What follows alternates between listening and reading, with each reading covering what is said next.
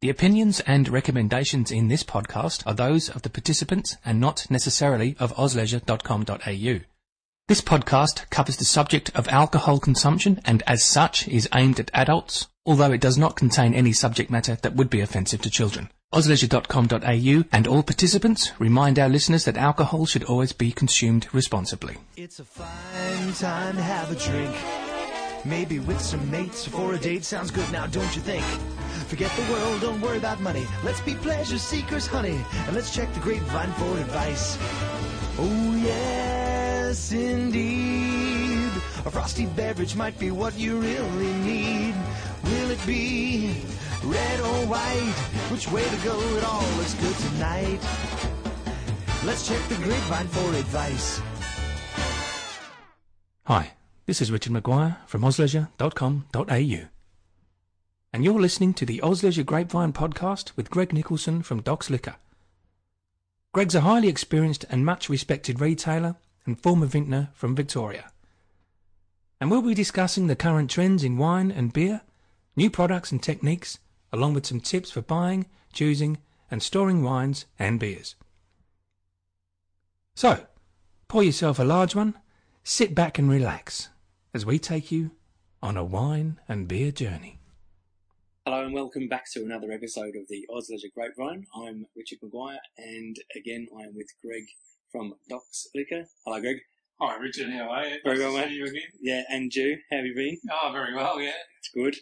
Well now, what are you going to talk to us about today? Well, I thought after our last session, which we got so very technically involved in winemaking and wine, and thought we might lighten up a little bit, and it's coming around towards the end of the year now, and thought we might talk about Christmas and what you'd like to drink for Christmas, and also some of the traditional Christmas drinks that come around, and which ways we can actually conduct our Christmas dinners, and either the cheap or the expensive way. And I thought I'd give you some recommendations on some different new products that have come in as Lovely. well, and we should be able to nut out a good Christmas for everybody. Excellent. Right, so what I thought we'd start off with, I know we did get very technical last time. We were talking about winemaking process. Part of the winemaking process that we didn't include was champagne or sparkling wines. Myself, I'm absolutely fascinated with champagne and sparklings and have been for a number of years. And I thought we might just briefly touch over how champagne is made, and I thought I'd talk a little bit about the history of champagne itself because of the fascination of the place. And then I'll talk about some of the champagnes on the market. So we've got basically three methods that they use when they create champagne. The one we're going to concentrate on today is the traditional French method. It's called méthode traditionnelle. It's the only process that the French actually use. Now, there's three grapes that go into making up champagne. There's Pinot Noir, Pinot Meunier, and Chardonnay. Now, Chardonnay, of course, we know is a white grape. Yeah. Pinot Meunier is a black grape, and Pinot Noir is a red black grape.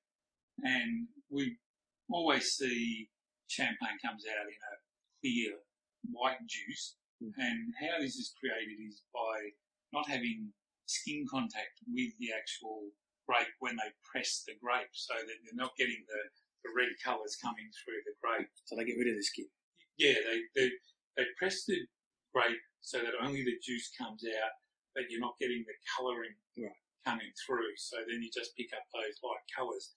Now, where you get something like a rosé in a champagne, then you'll get some skin contact, and that's where you can get those pinkish colours coming through. So, a la Carrington Blush, which is a famous cheap straight Australian sparkling, right through to something like Moet Rosé, which is more expensive, but still using the same sort of process. We have very strict laws within France itself within who can produce champagne and what they call appellation de contrôle, which is the processes and only certain places that can produce champagne, certain regions, and we'll talk about that in a minute. But the actual process itself is fairly simple. They take a cuvee or a blend and we'll blend from these three base grapes. As I said, most French use the three grapes. A lot of the Australian processes now are just Pinot Noir and Chardonnay together because of the ricey fruit flavours that come through. And the French tend to, by putting in the three grapes, you tend to get a bit more complexity within the wine. And I think we actually talked about this when we were talking about Chandon. These guys are real scientists, and they sit there for hours blending these different base grapes together from flat wines before they produce them into sparkling wines. The champagne itself has always really been a flat wine, and it wasn't until the 1800s that they started to discover the bubbles in the wine, or the secondary fermentation, which created champagne, and that kick-started it. And for years, everyone has always turned around and associated Dom Perignon with being the inventor of champagne, which is actually not true. I thought it was. Dom Perignon developed champagne, and he actually spent many years trying to get bubbles out of wine, because champagne originally was, as I said, is all flat, and it was a flat white wine, and it wasn't even considered that good. They were shipping a lot of the wine to England, and during the shipping period and also the storage period after the winter, the summer would kick in and would start a secondary fermentation, and that's where the sparkling came from. And there's been a lot of theories about when it was actually created. So I think the paperwork or the documentation that they had, which was around 1857, around Dom Perignon's time, the English actually turned around and said we invented champagne, produced paperwork from 1853. Yeah. So years earlier they had stated that they actually created it, but I think it was really the French at the end of the day that created it through discovery. What the English did do, though, was created better bottles, which were stronger, so that the bottles didn't explode as much, because they were using standard wine bottles and got 24 psi in a bottle, which is virtually a car tyre pressure. And a lot of the champagne they made just virtually blew apart after 6 months because of the exerted pressure. And so they created better bottling, better muzzling systems, and this allowed the French to go on and develop better systems. And then, of course, over the years, the thing became famous because all of a sudden people started to drink champagne, and all around the world there was this great demand for it. And so that's where it all started. So, after they've done all the basic blending, then they put everything together in what's called tirage, which is a mixture of the base wine, sugar, and the yeast, and put them in the heavy bottles. They put a crown seal on top, like a beer bottle, and then they leave the bottle for secondary fermentation, which is also called enfouillage, and this is where they turn the bottle upside down and put it into a rack, and it produces the carbon dioxide, the alcohol volume rises, the content, and the longer the fermentation takes, the more that they get the yeast cells, which we've talked about before, that come down into the neck of the bottle, and this is usually caught into a little plastic plug, and then what they do is turn the bottle used to be hand turned. It's all done by machine, although in France now traditionally they still hand turn it. And then what they do is they turn the bottle up, they pop the crown seal onto the top, they freeze it in a little bit of brine before they pop it, and they pop it, the plug comes out, the dead yeast cells come out, and then they top it up with what's called expedition liqueur, which is just the final dosage of just a bit of sweetness, and then they put the cork in and the muzzle at the wire, and there's your bottle of champagne produced.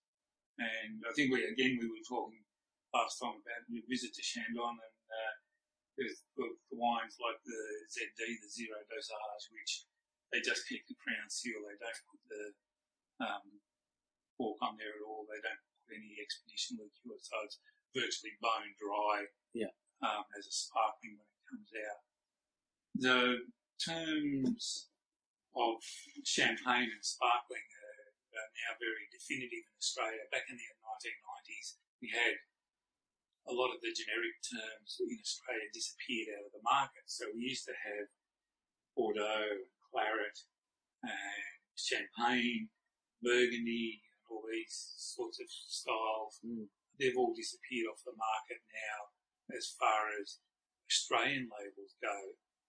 And at the time, like everyone else, I sort of thought, what are these arrogant French doing? And it's actually been a great boon to Australia because it's clarified the Australian market and what we're drinking. Yeah. So we're no longer drinking a claret, which is a mixture of Cab Merlot or Cab Shiraz or whatever. And we're no longer drinking what we call champagne because it's Australian sparkling wine. So in reality, the places that we're sourcing the product from is its true location, and we know that's what we're getting. That's what we're actually drinking. So it may have increased prices in some ways, but again, I think at least you know what you've got and what's there. And I'd certainly like to be drinking something that I know is a genuine product. If I really want something outstanding, then that's the way to go. And as far as champagne itself goes, the history of the region is just absolutely fascinating. You can see why over the years how hard they have fought to keep product alive in one region. It's a passion for them. It's their family's history, their life's history, and they've had so many different countries tramping through the back corner of Italy and France and Germany, and just coming through up into the Champagne region because it can only be made within, my figures are right, 54 degrees longitude, 57 degrees latitude within the region of Champagne itself. And there's two main towns, which are Reims and Epernay, and everything comes out of there and those surrounding areas. And they've even had civil wars in the 1800s because of the secondary regions not being considered good enough to produce Class 1 or Grand Cru grapes within the region. So most of the top end stuff from all the famous houses like OzLeisure and OzLeisure, all these places have been around that Reims and Epernay area. And some of the smaller producers from down a little bit further south haven't been considered or aren't considered within the Appalachian control area being good enough.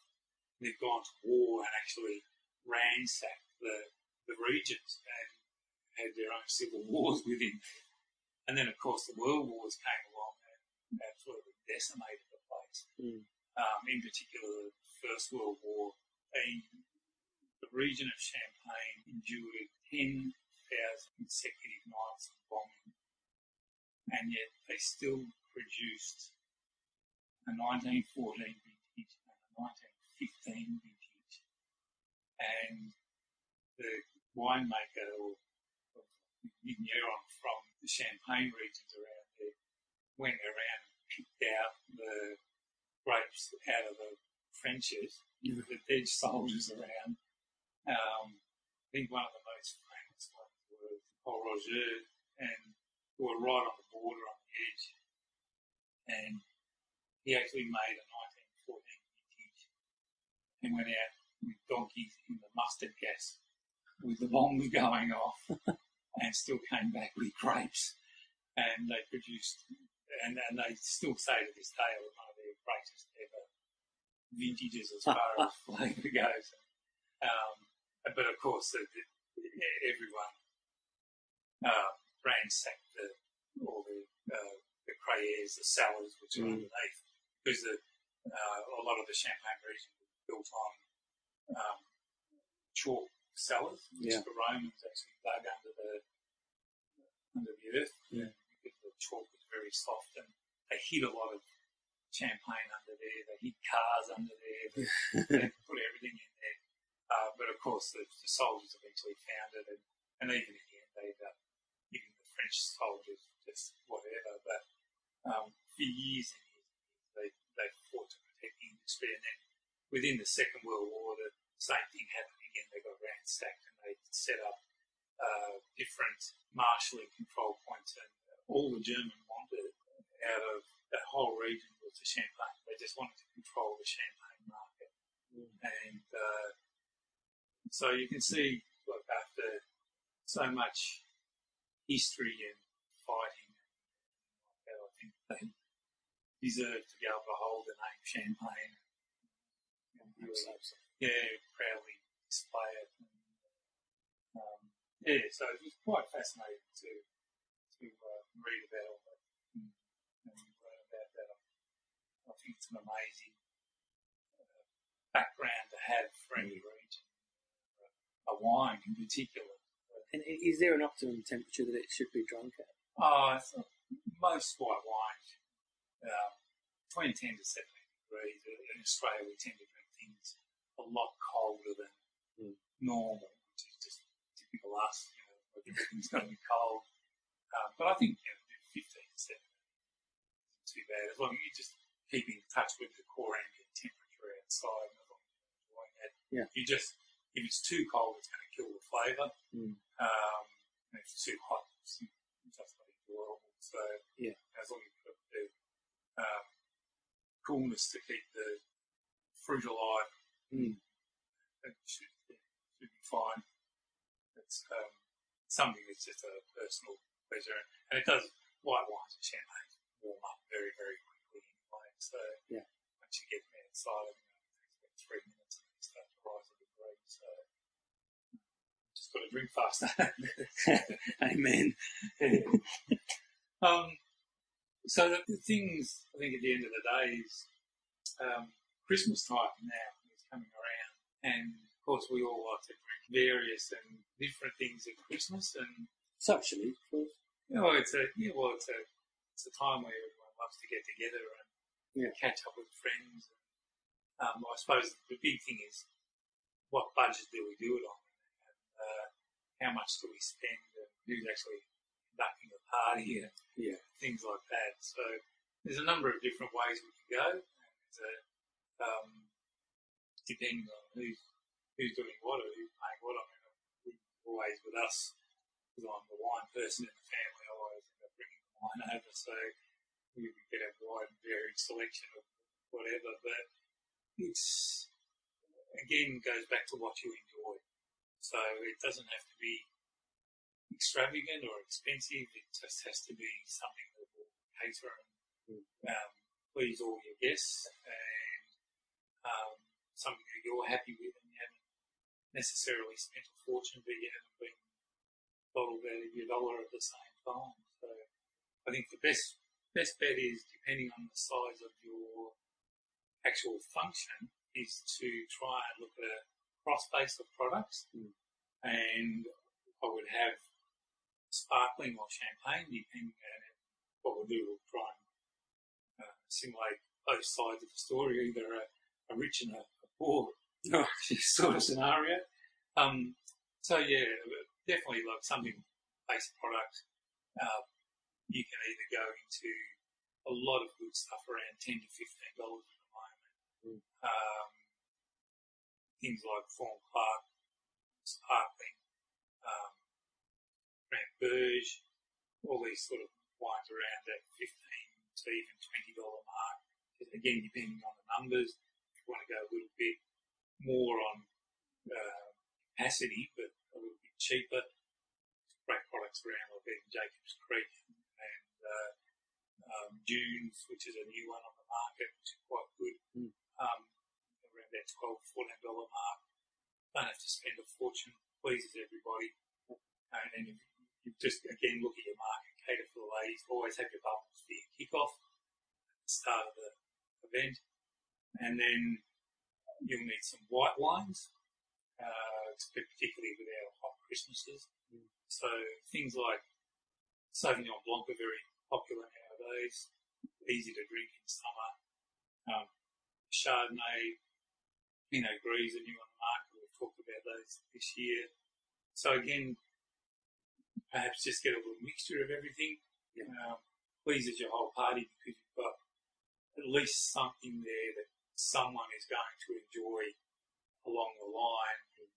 That someone doesn't like Sauvignon Blanc, they'll drink Chardonnay. Someone doesn't drink Chardonnay, they might like Pinot Gris or a Viognier or something different. Introduce them to something drinking wise. And a couple of ice buckets dotted around. Yeah. So, just some water and stuff. Keep them cool. And then the same with your red wines. Have a little bit of a mixture, a bit of Merlot, a bit of Shiraz, a bit of Cab Sav. The big thing nowadays is blends. A lot of people are drinking Grenache Shiraz, Shiraz Mataros. Yeah. Some of the Italian styles we talked about, Sangiovese, things like that. So you go out and buy a box of mixed things and at least you can open up a whole heap of different stuff. People can try it and enjoy it and say, that's a great wine, I really like that. And they'll tend to sit on that wine. Someone else may like it, but they'll have a Merlot or, traditional Shiraz or, So just, have a base cover of everything to see you through the day, and you should get through plenty of beers, of course, at the end of the day. And even some sticky styles like dessert wines, which again don't have to be terribly expensive, but you can chill them down great with the puddings and the desserts. And $10 to $15 dessert wines are fairly common nowadays. And I think that's a fairly good rounded out Christmas drink. And again, size-wise, it just depends on your catering size. Yeah. And if you wanted to go really top end, then I would start off with champagne, and there's just a number of stuff you can get out there. My suggestion would be maybe jump off of the wet wagon and try something a little bit different. Try some Bollinger or Verve or Paul Roger or something a little bit left of centre that you might not have tried before. If you want to go absolutely top end, Dom Perignon or Crook, about $220 a bottle. Depends again how intimate your Christmas is. And then again, open up a big white, get something like a Giaconda, $60, $70 Chardonnay. Get a big red, like an Almond Ra, $120. And then finish it off with either a big sticky or, if you can afford it, a Chateau Yquem at $400. That's sort of going top end, but that's giving you two ends of the scale. So it just depends on intimacy and how much you want to spend. To enjoy me. Get alcoholically wise out of your Christmas. Wise words indeed. So, or you can mix and match. So that'd be a few different ways to do Christmas. And of course, if people out there need to maybe drop you a line, just ask you a few questions, it's the normal email address. Just send away on the normal email address and at boxballin at yahoo.com.au, or you can send through OzLeisure now. We have it up. Grapevine at OzLeisure.com.au. Yep. So now, Greg, it's time for you to recommend a couple of wines for us today. All right. Well, I thought we'll again stay with our Christmas theme, and I'll stay with the champagne theme, and I thought we might look at a few really outstanding champagnes. Not cheap. These are in the expensive class, but well and truly worth it at the end of the day. first recommendation is Renard, which I think I have mentioned before. It's the oldest champagne house in France. There's only 3 champagnes that they make. There's one called the Renard NV, which is a non-vintage, which is a blend. It's $100 a bottle, but magnificent. I really class this as one of those value for money wines that's, even though it's dear, it's really well put together and stands up well and truly above a lot of the other base wines around that money on the market. Big name wines there as well. So they also make a Blanc de Blancs, which is 100% Chardonnay, which is quite classy, very refined, has a lot of fruit flavour, probably a step above the MV as well, and that's about $120 a bottle, and they also do a rosé, which is about $120 as well. I'm a bit of a rosé nutter. I think it's one of the best rosés I've had, besides Dom Perignon rosé, which is $220 a bottle. But yeah, fascinating with the wine. Yeah. My next recommendation would be OzLeisure Grapevine, which is about $195 a bottle. Again, very, very high class. So well put together. Just intense flavours, lovely nutty brioche toast. Has everything in there. So I know it's big dollars, but it's if you want something really well worth the money. Yeah. My last 2 recommendations, Dom Perignon itself. I don't think I've had a bad vintage of it. We were just talking about it last night with a friend, and we were talking about truly great drinking experiences. And I remember before I actually was right back into the wine industry, my wife dragged a bottle of 1976 Dom Perignon out for my birthday, which I didn't even know what it was at the time, and we've been virtually drinking base Australian wines for a number of years and weren't even sure what they were. We weren't into wine at all. And she'd had it laying in the bottom of the cupboard for about 10 years, and I really consider that one of the highlights of my life of drinking wine. It was just magnificent. And the last one is Cook. Again, when you try talking Cook, and again we're talking $280, that's fascinating.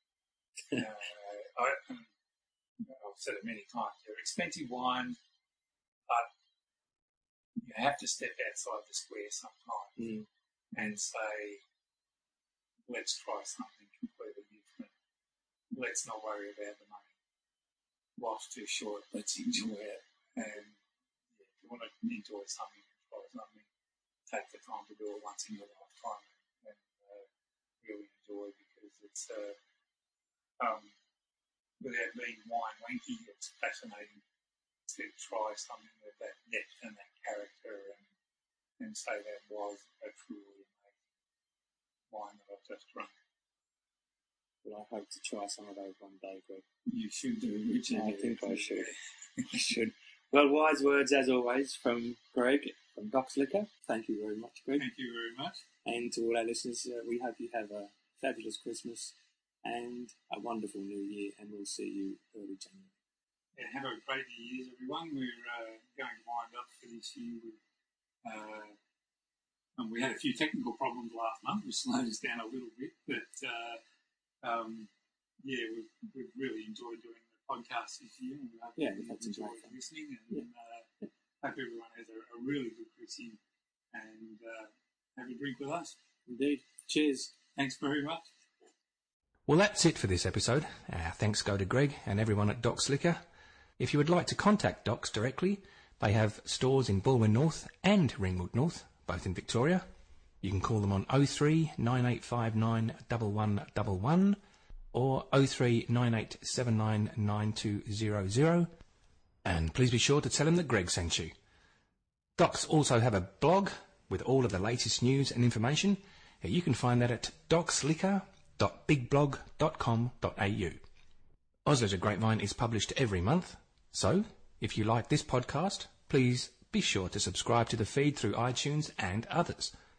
Full details on how to do that, as well as the topics covered in this episode, contact details, past episodes and notes on future episodes can be found at www.ozleisure.com.au/grapevine. If you have any comments on the show or suggestions for future shows, then please send us an email to grapevine@ozleisure.com.au. We want to produce the content that you want to hear. Thanks for listening. This is Richard Maguire for OzLeisure.com.au, your guide to Australian holiday and leisure activities. Until next time, see you later. It's a fine time to have a drink. Maybe with some mates for a date sounds good now, don't you think? Forget the world, don't worry about money. Let's be pleasure seekers, honey, and let's check the grapevine for advice. Oh yes, indeed, a frosty beverage might be what you really need. Will it be red or white? Which way to go? It all looks good tonight. Let's check the grapevine for advice.